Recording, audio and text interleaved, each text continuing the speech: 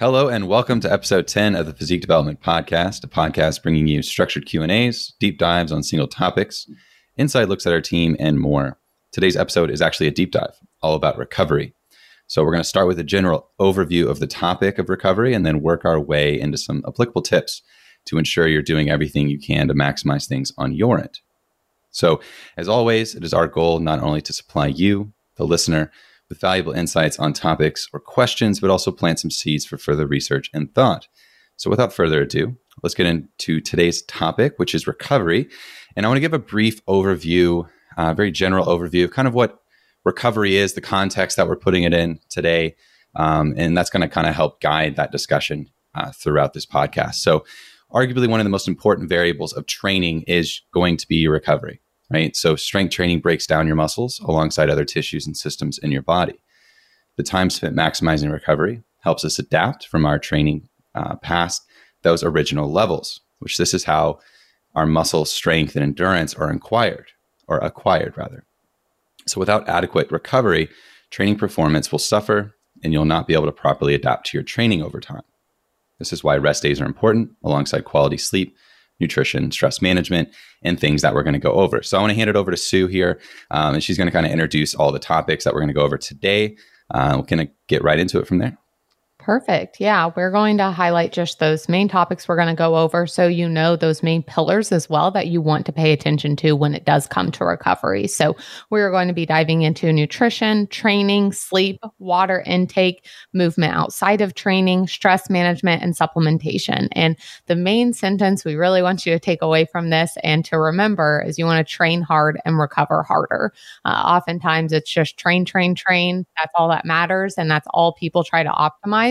But without those adaptations that Austin was talking about, when he says adaptations equals progress. Adaptations means that you're able to keep going. So if you're not having adaptations, you're not seeing progress forward or you are not optimizing your progress forward. So we want to be able to have those adaptations to be able to keep progressing in our training and minimize as many plateaus as possible. And recovery is a huge point of that. So we're going to go ahead and start off with nutrition if Alex wants to take it over. All right. So when we are looking to optimize recovery, we are going to, within nutrition, focus on protein intake and focus on total calories. So in the gist of maximizing recovery, we're going to need to be at least at a caloric maintenance into a caloric surplus. Now, can you still recover well in a deficit? Certainly.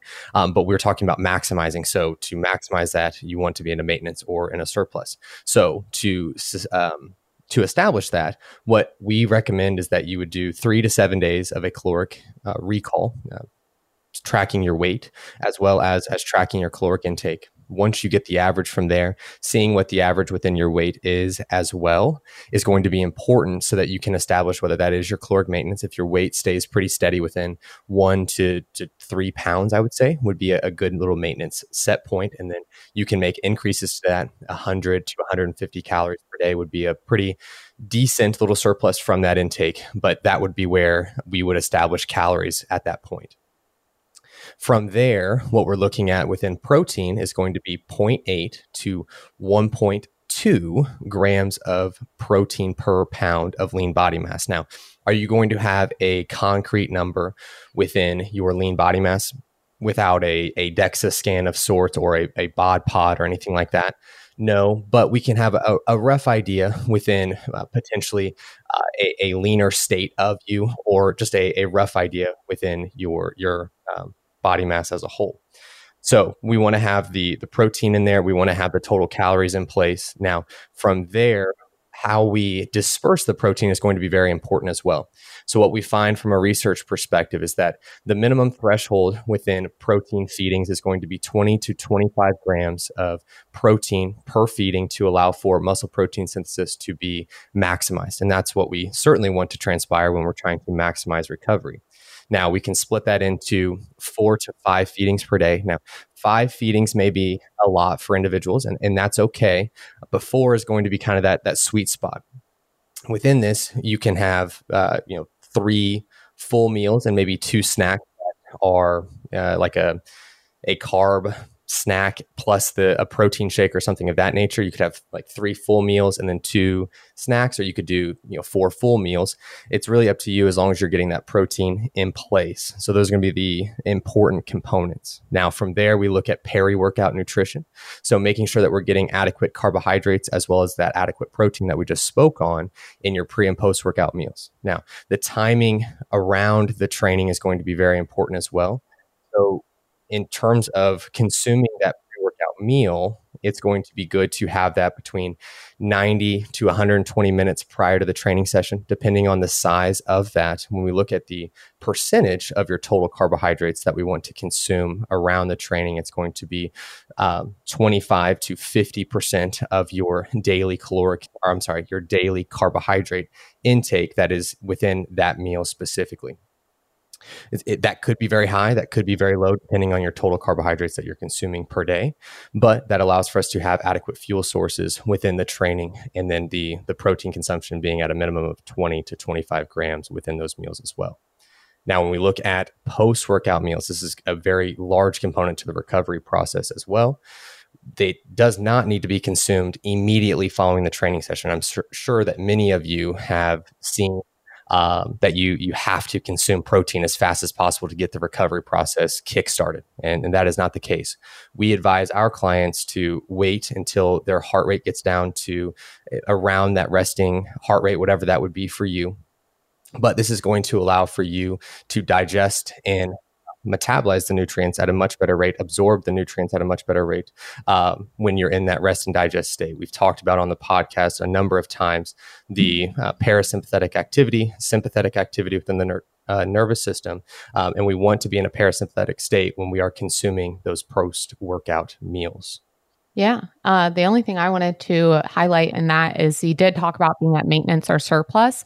And there is research to show that timing for meals and some of these aspects matter a little bit less when you're at maintenance or surplus. But when you are in a deficit, because you are not in a place where you're able to maximize recovery, it's something that you really, really want to pay attention to some of these more finer details. And especially Alex works with a lot of competitors. And so he is working with people in extreme deficits, not just lifestyle deficits.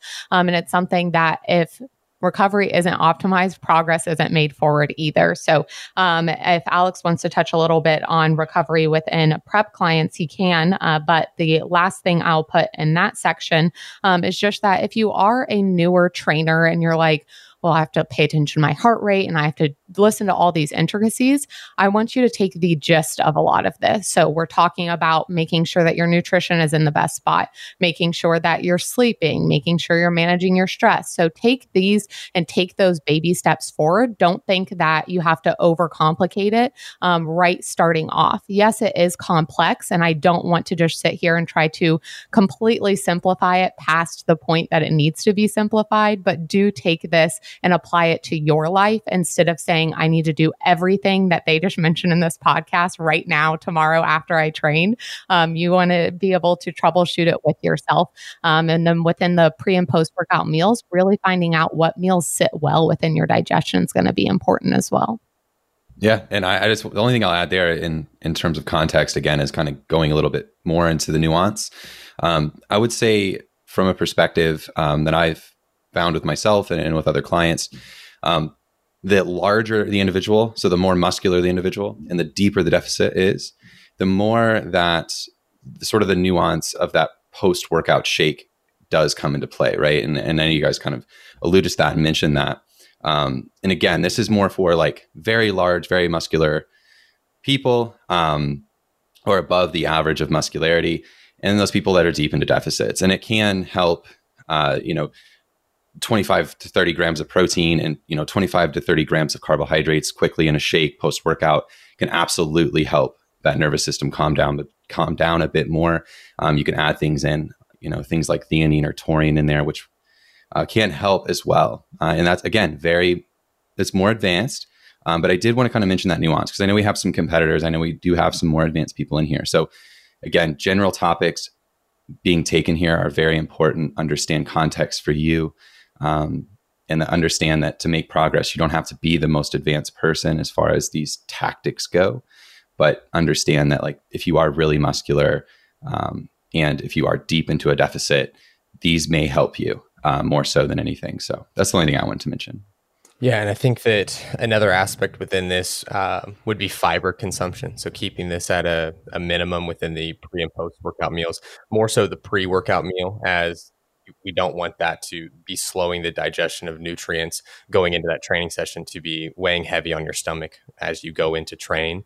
And then that also speaks on fats as well. So fats are going to be minimal for a majority of individuals within that pre-workout meal, as well as, I mean, you're biasing carbohydrates and protein within both of those meals, most specifically for a majority of individuals. So that's going to be a main component. And then within vitamins, minerals, and micronutrients, those are all going to be exponentially important throughout your diet on a full day spectrum, not even just speaking on peri-workout nutrition. But that is going to be a big piece of you just adding quality muscle tissue, keeping internal function maximized. Because when we look at just recovery as a whole, we need to be focusing on the whole day. It's not just the 1 hour that you're in the gym. The recovery is transpiring the 23 hours outside of that training session. So you need to really prioritize all that, and we'll speak on all those components here shortly.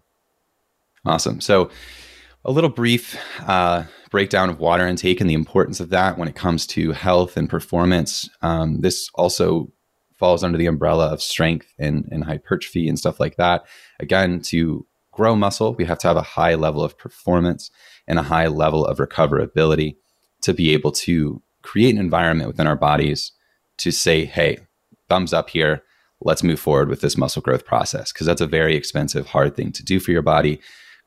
If you've ever seen those charts, anyone, like, it's seemingly this giant complex thing of all the checks and balances that have to go right for you to sort of grow muscle and for your body to say, hey, we're in a great environment to do so. Okay. So I know in a lot of contexts and terms, and you may hear on a lot of different podcasts that, hey, guys, this is simple. This is easy to do. And it's like, in context, sure, in terms of like, just hit your protein intake and train, but it's very, very, very complex for your body, right? So we may kind of simplify it a little bit, but it's very complex. Okay, so in water intake, this is going to play in to those strength and performance and health markers that do play into recoverability. Okay, so water intake, our bodies are 55 to 60% water. Our muscles are up to 75% water. We are water in a large way. We depend on it, right? Water acts as a solvent, a catalyst for chemical reactions. Sort of think of a catalyst sort of as that if there was gas in a room and you lit a match, sort of like that starter spark, that's sort of that catalyst for chemical reactions. So it helps get those reactions going. It acts as a lubricant, a thermoregulatory mechanism in terms of controlling body temperature, allowing you to sweat and things like that. So you'll notice if you've ever been dehydrated, you're like, hey, I should be sweating here and I'm not. What's the problem? Like, and I also feel like garbage. Well, you're very dehydrated, right? So if you're in a position where you were sweating a lot, I know Alex and I used to run into this with football and different sports growing up. They kept very close tabs on, are we continuously sweating throughout practice, during 2-a-days in the middle of summer, right? So if you're out there and you're, getting cold shivers and it's 105 degrees out there and you're not sweating, and it's like, wow, this is a problem, right? So water does play a huge role in that thermoregulatory mechanism of controlling temperature, allowing us to sweat and sort of wick away that heat from the internal parts of our body to help that body stay at that sort of homeostasis of temperature it likes to stay at for everything to run optimally, right? It's also an important source of minerals, right? We get a lot of minerals from our water. The management of water coming in and out of the body, again, this is known as fluid balance, right? So you kind of always talk about, sort of think of it in the same principles of sort of a simplified calories in, calories out. It's a water in, water out system. So if you're sweating a lot, you need more water. If you're sweating a lot, you need more water plus electrolytes. And be sure that you aren't just chugging water and not also helping replenish some of those electrolytes. And for a lot of clients, to sort of cover these bases, we recommend an electrolyte supplement that we really like. We'll put that in the show notes, but it's an electrolyte supplement that just helps cover your bases. One tiny scoop a day can go a long way in just helping hydrate those cells, keep you hydrated, allow yourself not to flush out all those electrolytes through your urine and stuff like that. As you do increase your water intake, you'll notice, hey, I even got a question the other day from a client. Hey, when I start to drink more water, am I supposed to go to the bathroom every 5 minutes? And it's like, well, at first you're going to pee more. If you drink more water, your body's going to have to start to regulate that a bit more. It's going to upregulate certain things. And your kidneys are going to have to deal with that, but they will even out. And in a couple of days, it's not going to be as noticeable. And within a week's time, it's going to be like normal, right? So your body's very resilient in that way. But it is important. There is something such as hyperhydration, sort of the opposite anti-hero to dehydration. So if you are hyperhydrated, that's where you can run into problems as well, right? So there is sort of that healthy balance of hydration. Don't drink, a cup of water a day, and don't drink 6 gallons of water a day. There's definitely a middle ground, and there's a place within that continuum of healthy behavior. Okay, and so again, delicate balance here, but it does play into your health and performance goals, and it's going to play into your ability to recover, to feel good, both physically, cognitively, and everything like that. So water is very important.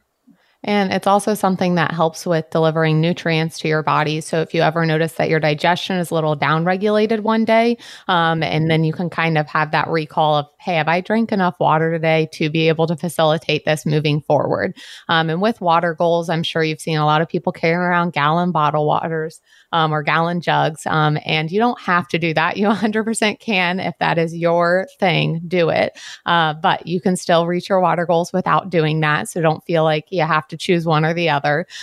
So another thing is water bottles are great gifts, because I have a lot of people in my life who do not drink enough water. And so getting them a water bottle is an easy gift to be looking out for their health, as well as I just love my water bottle all in all. So we do have a video on the Physique Development YouTube, and we'll link that in the show notes, talking about how to get more water if you've ever struggled with hitting your water goals. So we'll go ahead and go into sleep here. So when it comes down to sleep, this is something where a lot of people like to be and say sleep is for the weak, but we do not want to have that mentality. Again, within our society, it is very grind, 24/7, no days off. And we want days off. But if you haven't caught the gist yet from recoverability, you want to be able to recover. And sleep is a huge, huge part of that. And it could be the missing element in your fitness routine. I have had clients, and I'm sure these guys can say the same with their clients. I've had clients that they are on top of everything but sleep. And that is 100% stalling their progress to be able to move things forward. So within that, if you've gotten some bad nights of sleep and you're like, well, I got to get to the gym today because I just have to. I was supposed to train today. Be able to take a second and recognize if that training session is going to be beneficial if you're at that point of very down-regulated because not having good quality sleep for multiple nights in a row. I know when we first got Tucker, we had multiple nights of no sleep, and there were a few extra rest days thrown in there for not only our sanity, but also for us to be able to actually recover from training. So I'll go into some things with sleep, and then Alex is going to touch on a little bit more about the hormonal side, looking at leptin and ghrelin, as well as he can throw in what I'm like when I don't get enough sleep if he feels like it. But so when it comes to sleep, our bodies are not wired for sleep deprivation, like I said. So instead of thinking sleep is for the weak, what you want to think is sleep is for the elite. The elite of the elite want to get good sleep there. So sleep affects almost every process in the body one way or another. So with a lack of sleep, and especially chronic lack of sleep, you disrupt how your body sends information. You make it more difficult to concentrate or learn new things. You can decrease coordination and balance. It can negatively affect your mental abilities and emotional state. It can compromise decision-making processes and creativity. You can weaken your immune system, which we do not have time for right now. You can worsen existing respiratory diseases or issues. And it can not only affect your bowel movements, kind of as I talked about within water, but it can also lead to fat gain as it increases levels of ghrelin and decreases levels of leptin. And then it can make you too tired to train or make your training sessions lower quality or at more risk for injury. And then it can reduce your fat cells' ability to respond properly to insulin, which that can promote fat storage, and it can also increase risk for diabetes. And it affects your blood sugar, blood pressure, inflammation levels in your body. It's linked to increased risk of heart attack or stroke, and it can affect even more hormones than those I mentioned, like your testosterone and growth hormones. So one thing that you can also remember about sleep, it is free. So it is a free thing that you can do to be able to maximize your training, because when it comes to people asking, okay, how can I get better? Do I need to be doing something else? It's like, are you sleeping? That is one thing you can really ask yourself. Am I getting good quality sleep? And that is going to be something that you could 100% see some huge strides within training with some better quality sleep in place. So if Alex, you want to touch on the leptin and ghrelin a little bit more? I absolutely can. And I think that one thing to add to Sue's sleep portion here is that I think that many people get caught up in their to-do list potentially. And what happens is that the list may not be complete, and you stay up later and later and later and try to get that done. And then you're trying to wake up at the exact same time the following day. And then it just turns into this very slippery slope of less and less productive work. Whereas if you would have just cut off and been like, hey, I took an L today and that's okay, and went to bed at a normal time, got your adequate sleep, you were much more productive the following day. You were able to actually catch up on the stuff that you fell behind on. It's going to be much more productive for you. I know that in the moment, it's like, I should just, power through and get this done. The reality of things is that when you're doing your work, you want it to be quality and efficient. It's not just checking things off of your list. So prioritizing those things over just crossing things off the list. Now, he is sub-podcasting me right now. Instead of sub-tweeting, he's sub-podcasting me right this second. We had this conversation the other day that he was like, stop trying to stay up and just finish the work. Go and get some sleep. So yes. I will eat my own words there. And a new term, sub-podcasting.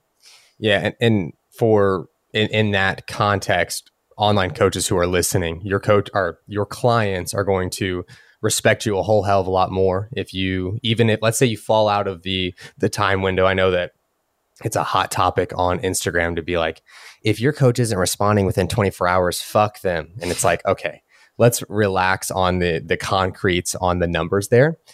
The reality is that I may be longer than 24 hours, but the quality of my response is going to be extremely detailed, and I'm going to answer all the questions. I'm going to give proper context to everything. And if that takes me a little bit longer than the 24-hour window, 36-hour window, whatever you're giving your clients, I, as a consumer, would prefer that rather than me stay up till midnight, give a half-assed response just so that I can fall within that window. Now, that's me personally, and that's something that we employ within physique development, and clients are extremely respectful of that. But back to the topic here. just let them know it's going to be a little bit late. Right. I mean, let them know. Don't give them expectations, obviously, that it's one way or the other. But I think that being honest with them is important. Okay, so let's discuss Let's discuss leptin and ghrelin. So when we look at leptin, this is going to make you less hungry. I'm going to really generalize this. So leptin is going to be stored in adipose tissue. It's going to signal to your brain that, hey, we're full. And then you have ghrelin, which is going to make you more hungry. It's going to be like, hey, when's the next meal, bro? I'm getting a little bit hungry. Those are your two main hunger signals. Now, they're going to, it's not that they work independently. There's within your hormonal function, everything is connected. And it's a little bit of a puzzle as you work through the circle here. But when you look at leptin and ghrelin, what transpires is that if you're not getting enough sleep, and they've done studies in terms of acute and long-term sleep deprivation, and the hunger signaling is one of the things that even just in the acute sense is very much so affected. So let's say that you, a couple of nights in a row, you are having to study for an exam or something of that nature, you're getting 2 to 3 hours of sleep each night. Your cortisol's through the roof. You're very irritable. And what's happening is that leptin secretion is either downregulated or you're not having enough of it being secreted. Thus, you're just either constantly hungry or you're not having that, and you are also having this excess of cortisol. So you kind of just feel crummy as a whole. So both of those working in conjunction is a pretty bad place to be in, and something to be cognizant of when you do have those those poor sleep nights, is making sure that you're still hitting your food, making sure you're getting plenty of micronutrients, getting plenty of fruits and vegetables within your diet, keeping your water intake up. It's very important to stay within your nutritional intake on those days that are following just crummy sleep or excessively late nights or what have you. It's even more of a priority at that point, coming off of very poor sleep. I think it's an important thing to mention there really quick, that this is where having a plan and a structure with your nutrition can really help. It's not that, if you're not into the tracking of macros, that's fine.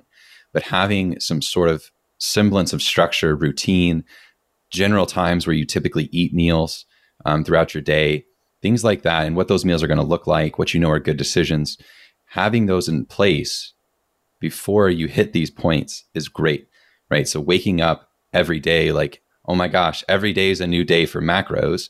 I can just eat like I want every day. So today I'll do pizza at 10 a.m., but tomorrow I'm going to wake up at 5 a.m. and have a salad.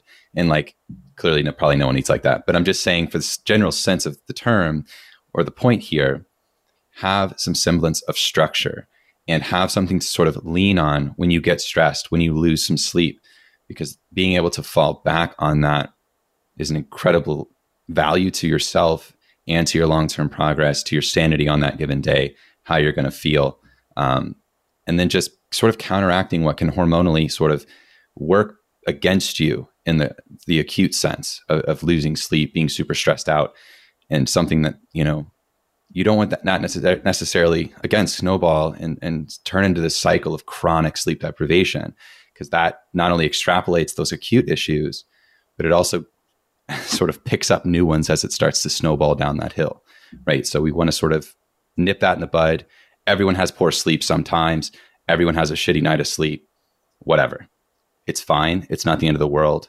You're fine.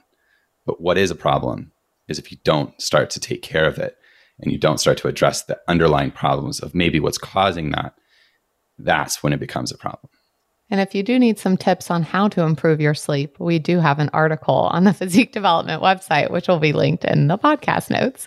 Yeah, I think it's 6 steps to improving your sleep or something. So, it's just basically goes over good habits, a healthy sleep routine.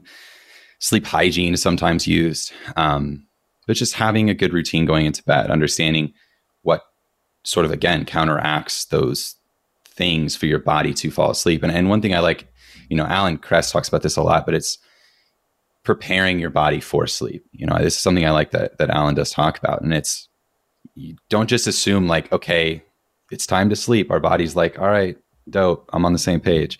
If you're staring at screens all day, if you're drinking coffee throughout the afternoon, if you're doing X, Y, and Z, whatever that is, your body probably isn't necessarily always in tune with its natural rhythm of things. So being able to actually prepare yourself a little bit more and be a little bit more aware of those things going into the night as the sun starts to go down and whatever else, actually fall into a routine. Again, routine and structure can really help.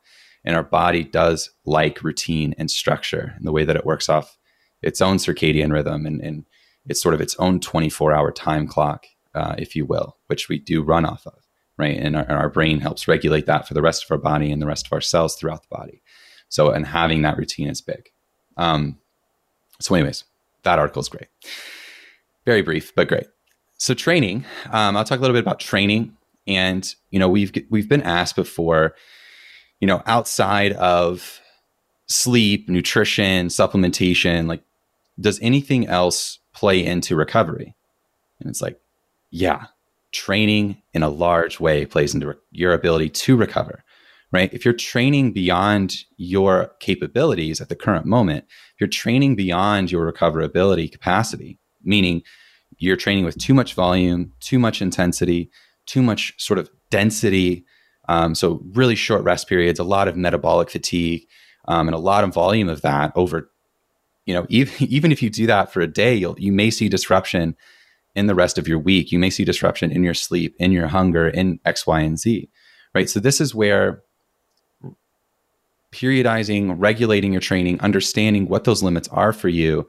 And again, there is sort of this gap period, or this continuum, if you will. I think it's the best way to really put it, that you can sort of live in the middle of that. There is a lot of gray area that I think you can live in. It's not that you have to fit perfectly within this, you're in slot A, Alex, and I'm in slot A, Alex in slot B, Susan slot C, in terms of what we can and cannot do on a day in and day out basis from a training perspective. But you have a range, but it's very, very important to understand where that range lives, right? And so when we talk about volume allocation, we've had clients come to us that are doing, and we've definitely done it in the past. If you want to listen to episode 9, we go all over how we were, training probably with 40 to 50 sets in a week on, delts or arms or chest or whatever we were doing at the time. But we definitely have clients that come to us that are, they're training with 30, 40 plus sets per week on multiple muscle groups throughout the week. And just to give you context within the research, and again, there's nuance within this, but within the research, a good range is somewhere between that 10 sets per week per muscle group, all the way up to maybe 24-ish sets per muscle group for most individuals, right? There are outliers. There are more advanced people. There are people who are in caloric surpluses, who are genetic freaks, who can seemingly outdo those 24 sets per week people, right? So don't tell your friend he's dumb if he's progressing on more than that. But what I am saying is there is that range, right? And that's important to know. So if clients come to us, we know what that range is. And for most people, that's the better they are at creating tension, the more advanced they are in their training career. Well, maybe the less volume they may need if it's quality volume, right? If their programming's correct, if everything's going as planned, and we're going through these different phases and actually transitioning and periodizing and progressing through these training phases appropriately towards their goal, right? This is very, very important. So when a client comes to us doing 40 plus sets per week on something, right? And they may be even doing that in one day's time. So the biggest part, and they're complaining, or their progress is stalled, or they're saying that they're not recovering, they're constantly sore, their strength isn't going up, their performance is stalled, things like that. And that's where these volume allocations and understanding really how to spread out volume throughout the weeks, understand how much total volume you should do, right? So that 10 to 20-ish sets per week per muscle group is a great place to start. And then understand that training a muscle group 2 to 3 times per week is probably a good idea. We know that to be true. So what you can do is take each muscle group and very easily sort of spread out that volume, right? So if you're hitting chest and back, you're doing that maybe 2 times per week, and you want to hit 12 sets per week that week on chest and back. Well, it's 6 sets for each muscle group on day 1. Hit another 6 sets for each muscle group on day 2. There you go. There's 12 sets in the week for chest and back. Very, very simple.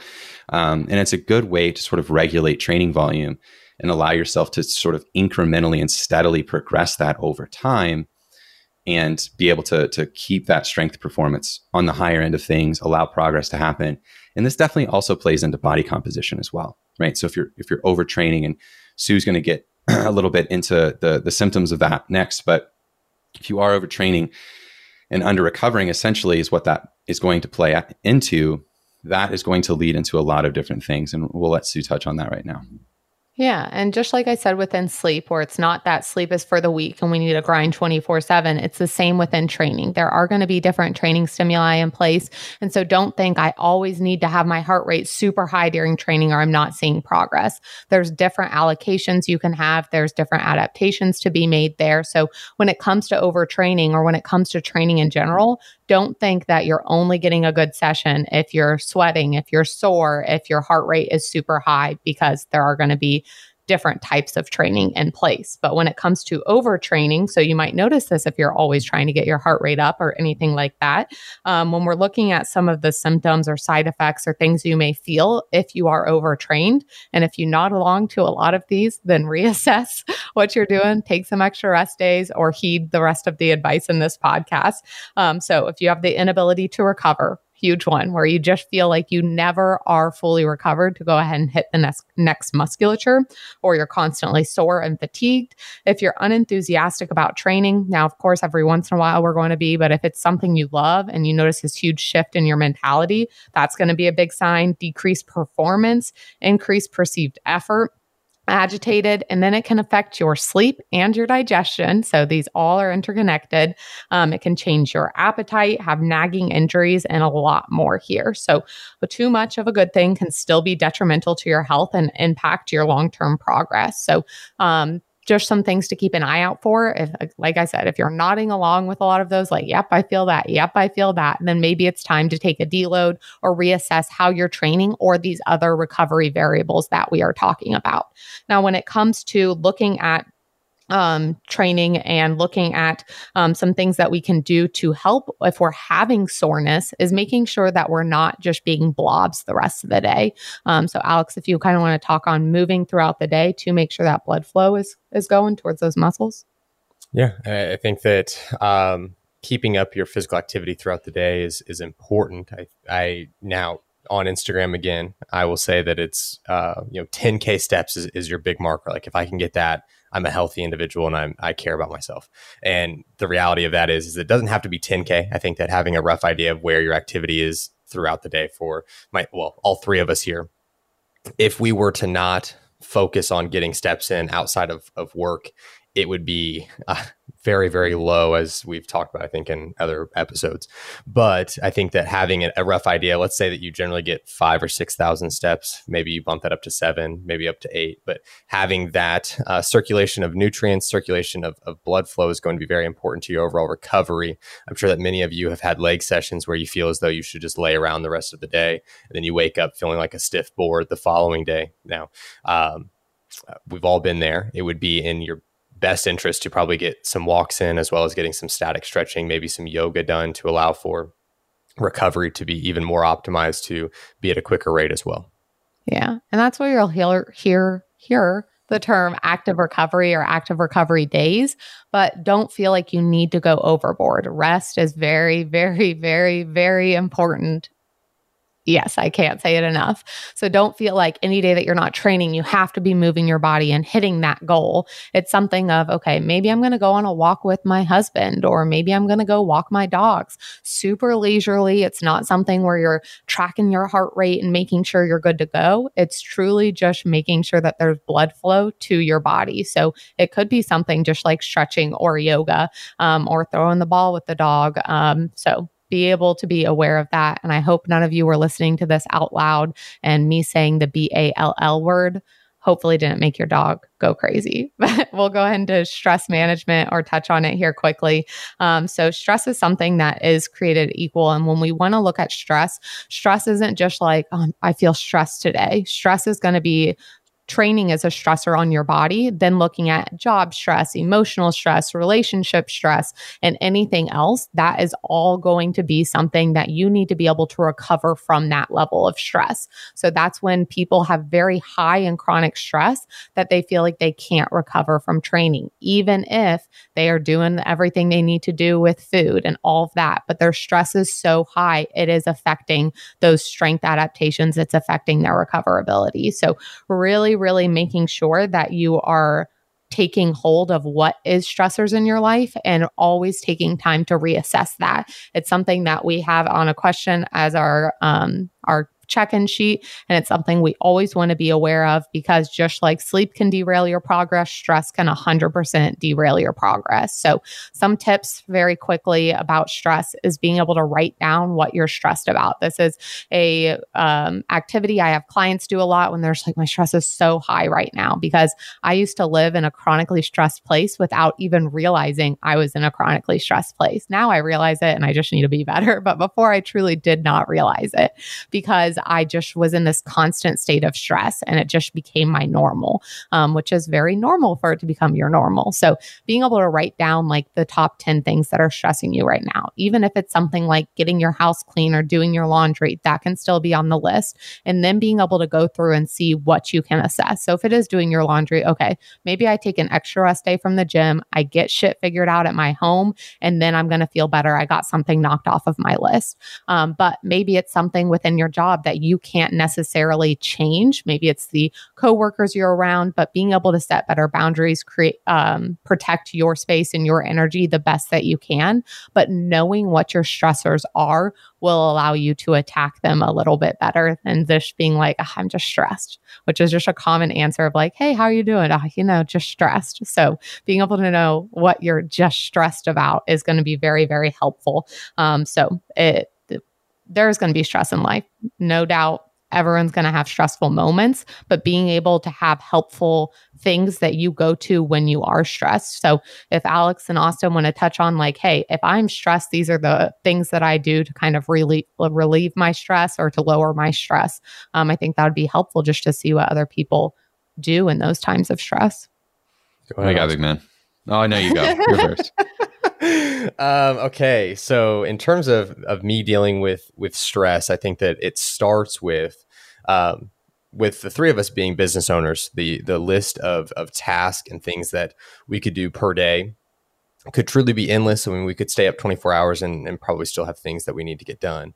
So mine starts with being very intentional with the expectations of the time that I have that specific day, and not making this laundry list of things that I need to get done when I'm putting myself in a very lose-lose situation where there's no way that I get all those tasks done. It may look nice on paper of like, you know what, I've got lots of energy right now, I'm going to be able to get all this stuff done. When in reality, it's like I could probably get 4, maybe 5 of those 20 tasks done. And then that's probably the cap where that is a win for the day. But when I look at that list, it's like, shit, I didn't get 15 things done. I really bad day again. And it's like, I just didn't set myself up for success. So that's the very first thing.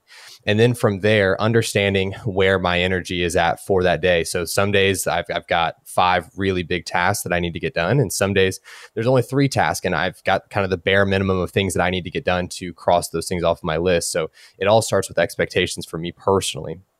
And then something that I'm really working on, and I think that this has been kind of like a New Year's resolution for years now, is truly taking time off. I'm doing a little bit better of a job now. And as we talked about earlier, is having a hard cutoff time for when work ends for the day has been huge for me personally, not to work into the night and to just get things done to cross them off the list, but more so focusing on the quality of that work. So having a hard cutoff time, quality expectations, managing my morning is big as well. So getting my cardio done, getting a little bit of reading done, playing with the dog, spending time with Sue for a little bit first thing in the morning is very important for me, just to go into the day with an optimistic mind. I know for myself, I've got to go in with controlling those things first. If I do not control those things first, I'm already starting off on a bad foot and kind of getting ran by the day. So just grabbing the day by the horns is my big thing. Yeah. And I think the bookends to the day is very important, right? How do you start in your day? And, I don't have dogs, but I do have a wonderful wife, and I as well like to spend the morning with her, right? So coffee, cooking breakfast, maybe taking a short walk, maybe just reading instead, whatever that is, really starting our day out on a high note. And again, this is a luxury of what we do for a living, right? We don't have to, our clocking in, we don't have a commute to work is what I'm trying to say.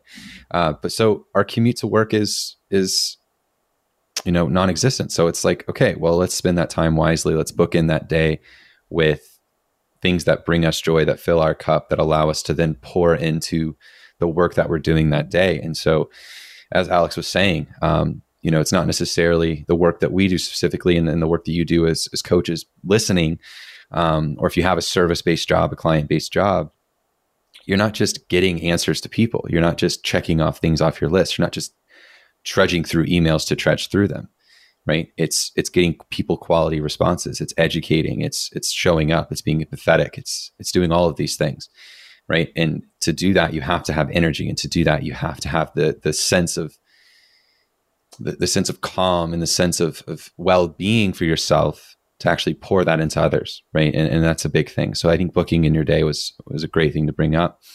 And the only other thing that I do, on a consistent basis really is towards that stress or towards feeling overwhelmed. It's sort of just writing stuff down, putting it, allowing myself to look at something with objectivity and subjectivity and context and the nuance specifically, but writing it down, allowing it to get out of my own head, right? Because like your head is a vast sort of black hole of chaos of things just pinging around like a pinball machine in there all day and night. So the more that you can sort of clear your head, do a brain dump, do whatever you got to do, get it all out onto paper, right? This doesn't have to be structured in any way. Mine sure as shit is not. But it's just getting everything out onto paper. It's whatever I'm feeling at the moment. Am I frustrated? Am I stressed? Am I anxious about something? Am I overwhelmed about tasks? Am I, what am I? And it's just getting that onto paper. Maybe I just write down my to-do list for the day and that's it, right? It's just getting it out onto paper, out of my head. Or I write down my anxieties and then maybe thinking about how I deal with those. So writing them down, getting them out of your own head is the only thing that I really wanted to mention there that I've seen with myself and I'm working on with a lot of my clients to try and help them through a lot of their stressors that they're experiencing, not only through this quarantine, through the lockdowns over in Europe and the UK and throughout the United States and North America and seemingly the rest of the world. And yeah, that's the big one, I think, outside of the book ending of the day. So I do all the things that they both just mentioned, and then some more or some other things we do for stress relief other than just setting ourselves up, being proactive about our stress, which I would say a lot of those things they mentioned are very proactive. But if I am in a very stressed spot, and this could also be proactive as far as scheduling it in, going for walks is very calming for me. Being able to play with a puzzle might be very calming for you. It could be very frustrating. So knowing yourself is going to be helpful in this. Being able to play with the dogs or just hang out with Alex and the dogs, listening to music. Oftentimes at the end of the night to unwind, Alex and I will just sit, talk about our days and listen to music. And that's very calming and stress relieving for me. So being able to figure out what that looks like for you, is reading a book. Is it doing some more like facial self-care, painting your nails stuff, whatever that looks like for you, really making sure that there is a point in the day that you're able to show up for you outside of training, because training is a stress on your body. So you do want something stress relieving outside of that. So to wrap this up, we're going to touch on a few things as far as supplementation goes, as well as Alex is going to touch on, if you do train late at night, how to still make sure that your sleep is in the best spot, even when your CNS is all ramped up from training. Well, before I get into supplements, there's one thing as well within the stress management aspect, is that for the coaches that are listening, 2020 was quite a transformative year from a coaching perspective, as it was a year where emotions were running so high. There was a lot of different things that your clients and yourself were going through, and managing clients being furloughed, clients losing family members to COVID, our clients having COVID and working through that, nurses. I mean, there was just so many different components. And within check-ins, if you're doing multiple per day, it could have been very, very heavy on you. And that emotion and those conflicts and things that transpired could weigh on you, and your check-in, like your excitement to do check-ins is teetering with each one, and it's weighing on you from time to time. So it's going to be important, and something that many of you, I'm sure, got a lot better with through 2020 and into this year, was allowing for that check-in to be that check-in and not letting that emotion be carried with you. And something that that I do personally within that, let's say that I mean, there's a lot of personal things that clients went through for the year, but what I will do is just write about that in their file. So when I'm going through and I'm using their, like all their stuff, I'm writing about that so that I'm not carrying that into the next check-in that I'm working on. Because it's very easy to have all that kind of weighing on your heart, and then it's really draining you from an emotional and mental perspective. So write about those things. And if you really need to take a step away from your desk, go on a walk, go play. I mean, for me, the biggest one is going to play with the dogs. Our dogs are literally insane and the happiest dogs in the world. So it always grounds me to play with them specifically because they don't have, they live a very luxurious life in terms of, I was about to say they don't have a worry in the world, but if you have met them, then they're very worried about when they will go outside next, when they will play next, when they will get whatever next. Right. So they really don't have any worries, but to them, those are their only worries. Right. And so it's really helpful for me. So hopefully that resonates with some of you. Now, when we look, do you have something to add, Austin? No, you guys know that's great. I heard somebody. Anyway, supplementation. Let's dig in here. So within supplementation, this is going to be the icing on the cake. These are going to be things that are helpful, but not necessary. And I certainly encourage you that if you're in a bind from a financial standpoint, that if you manage all the other components that we spoke on, the supplementation aspect of things is not going to carry a whole lot of, I guess, extra benefit that's going to be light years different for you. So the first one that we wanted to speak on was fish oil. We spoke on, have we spoke on this before in a podcast? I don't believe so. No. Anyway, within this is going to be an anti-inflammatory. It's going to help with many internal functions within the body, eye, skin, brain health, all those different things. But from a recovery standpoint, it's going to bring down inflammation, allow for you to work from a cellular level at a very efficient rate. You're going to have EPA and DHA content within the fish oil. That's going to be a very important component to your internal health. Within those products. A multivitamin is going to be helpful there too, which is just going to help you cover your bases from a vitamin perspective. Now, this is not going to substitute you having good fruits and vegetables and just quality nutrients, whole foods within your diet, but it's going to give you a good foundation within this. Now, within those two products, these are two that we would not recommend that you have pre-workout, as they are going to carry properties that can influence or negatively influence your training performance as a whole. Now, is it the end of the world? I mean, we're talking an absolute nuance here. Is it the end of the world? No, it is not. But to absolutely maximize your recovery, more so your training performance, it's going to be more beneficial for you to have them away from your training. So maybe 4 hours prior to your training session, 4 hours post your training session, it would be a good time to have the fish oil, the multivitamin. If you want to touch on those nuances a little bit more, Austin, you certainly can.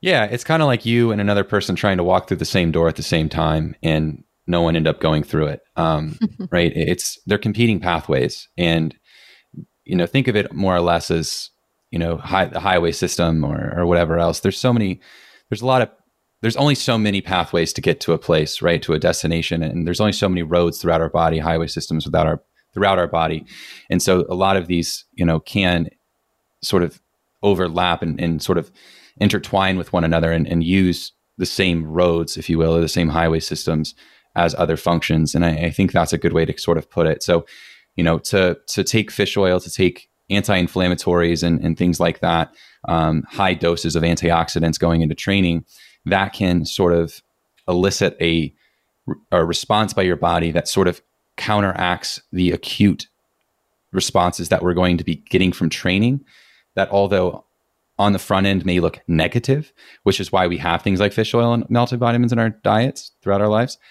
But we need that stress, right? We need that stress from the training. We need a little bit of inflammation from training. We need a little bit of oxidative stress from training to allow our bodies to say, hey, we need to adapt to this. We need to get better. We need to get stronger. We need to improve our systems here. And so if you completely nip that in the bud always, then how are you going to adapt, right? How are you going to cause enough stress to cause adaptation to occur? So that's sort of the same thing. And I think, I like the first example. You and someone else trying to walk through the same door at the same time, and no one ends up going through it. Yeah. Yeah. Do you have some? I was just going to say, when it comes to these supplements, that they're giving you essential nutrients that you need for your body to run more efficiently. So it's not that supplements are magic. It is more so that they can optimize different processes within your body. So like Alex said, within EPA and DHA, you might be like, well, what are those? Well, they're essential for your body. If you didn't have them in place, you would eventually die.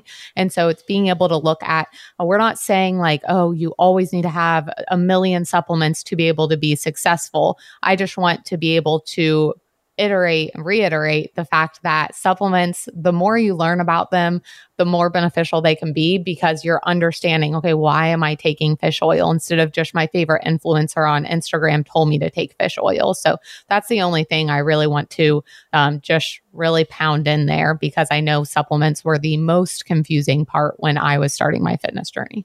And it's not throw the baby out with the bathwater situation, right? There's a lot of talk on Instagram. There's a lot of fear mongering around not taking supplements, around not doing things that could benefit your health, which I think is sort of a counterculture to a health-based approach to fitness, right? And I don't necessarily agree with a lot of people that I sort of respect, and that's okay. You don't always agree with everyone all the time, but I think it's seemingly short-sighted in a lot of ways. And there's a lot of nuance within these topics, and there's a lot of context to the individual in these topics. And I really don't think you should throw the baby out with the bathwater.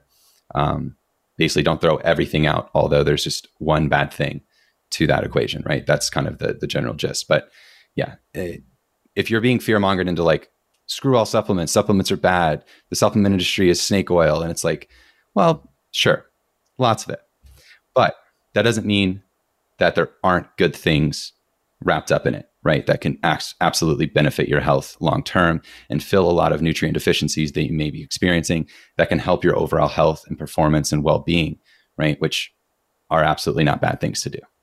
Yeah. And then the next one that we wanted to speak on was protein powder. So there's a multitude of different types of protein that you can consume. You have the three main forms of protein are going to be a whey isolate, which is what I'll speak for myself. And this is what I like to have post-training the most. It's going to have the lowest degree of lactose, so greatest degree of greatest likelihood of best digestion.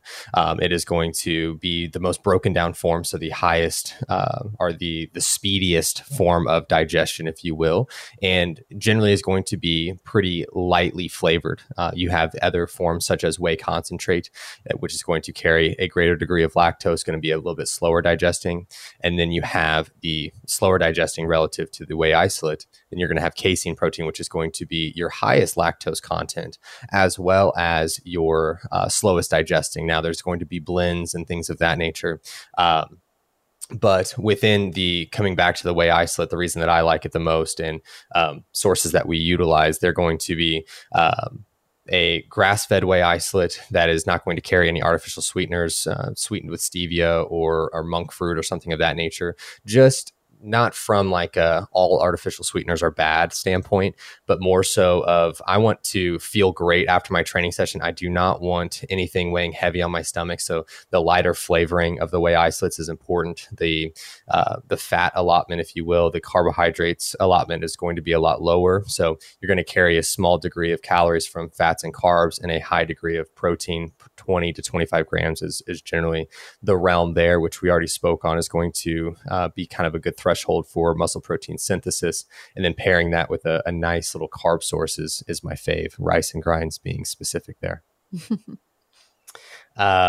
And then creatine, this is going to be important as well. This is going to help with overall recovery. 5 grams of creatine monohydrate is a good threshold on that front. Now within that, this is going to make the energy source within your body, ATP, is going, once it is expended, turns into ADP. The beauty of creatine is that generally what would happen with that ADP is that it would be excreted through our urine. It's not usable anymore.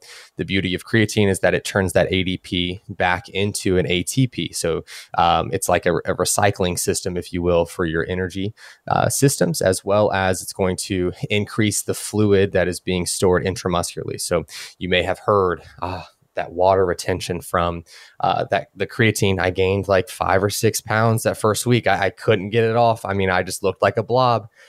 That's not true. It's just not true. I don't really know how else to say it. It is going to be storing that water intramuscularly, not subcutaneously, as previously fear-mongered into. And then you're going to have magnesium. So magnesium is your muscle's homie. It is a mineral that is very, very important from a muscle contractile state as well as recovery standpoint. So things that we need to be present when we're maximizing muscle contractions is going to be potassium, sodium. We need glucose, we need water, and we need magnesium. All five of those things, and calcium. Sorry. There you go. Those things need to be present to allow for us to have the best contractions possible. And then the magnesium is also going to be helpful from a recovery standpoint. Many people are going to be deficient in magnesium. I think the percentage is 80% of Americans are 80% of adults. 80% of adults. And this is because it can be depleted from a stress perspective. The foods that they're consuming are not rich in magnesium. So having a magnesium supplement is very important. Now, the type of magnesium is very important as well. So if you're utilizing a magnesium oxide or a magnesium citrate, these are going to more so act on the GI tract. This is going to be a stool softener. It is going to aid in your bowel movements rather than actually give you benefit to your muscle contractions and recovery. So the form that we promote is going to be magnesium glycinate. From a research perspective, that is going to be the highest absorption form of magnesium that we've found thus far. If anybody has contradicting research, please share, because I would love to have an even better source. But magnesium is going to be important, something you want to utilize post training, something you want to utilize before bed as well. I do want to mention one last thing on creatine there. Kind of a good way to think about. So if you're a little confused, allow Alex to get a drink of water here. If you're a little confused on the adenosine, the A and the T and the P, so the adenosine triphosphate. Okay, we're going a little bit to chemistry here, but stay with us. So if you kind of think of the role that phosphate would play, the creatine phosphate, which is the creatine supplementation that you're taking. Okay, this is why creatine is very important. So imagine tug of war. You have two sides, two teams on tug of war. The rope is the adenosine. The rope is the A in the equation. The P is essentially those people holding the rope, right? So we have three on each side, let's say, and with each tug back and forth, one person drops off. That is just a cost of that energy going back and forth, right? So we have a lot of people standing around in a circle cheering them on. All of those guys, think of them as creatine phosphate. Think of them as the supplementation, right? And as soon as one falls down, a phosphate from the crowd jumps in and replaces them, right? That's essentially what's happening there. And so that's really it. And obviously, if there's more people in the crowd, let's say the crowd is the muscle itself. That crowd is going to weigh a bit more because there's more creatine within the system. It does pull water into that system, right?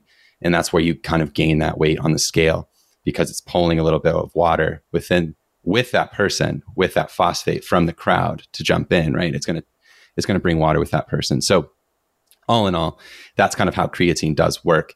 And so very simplistic way of explaining it.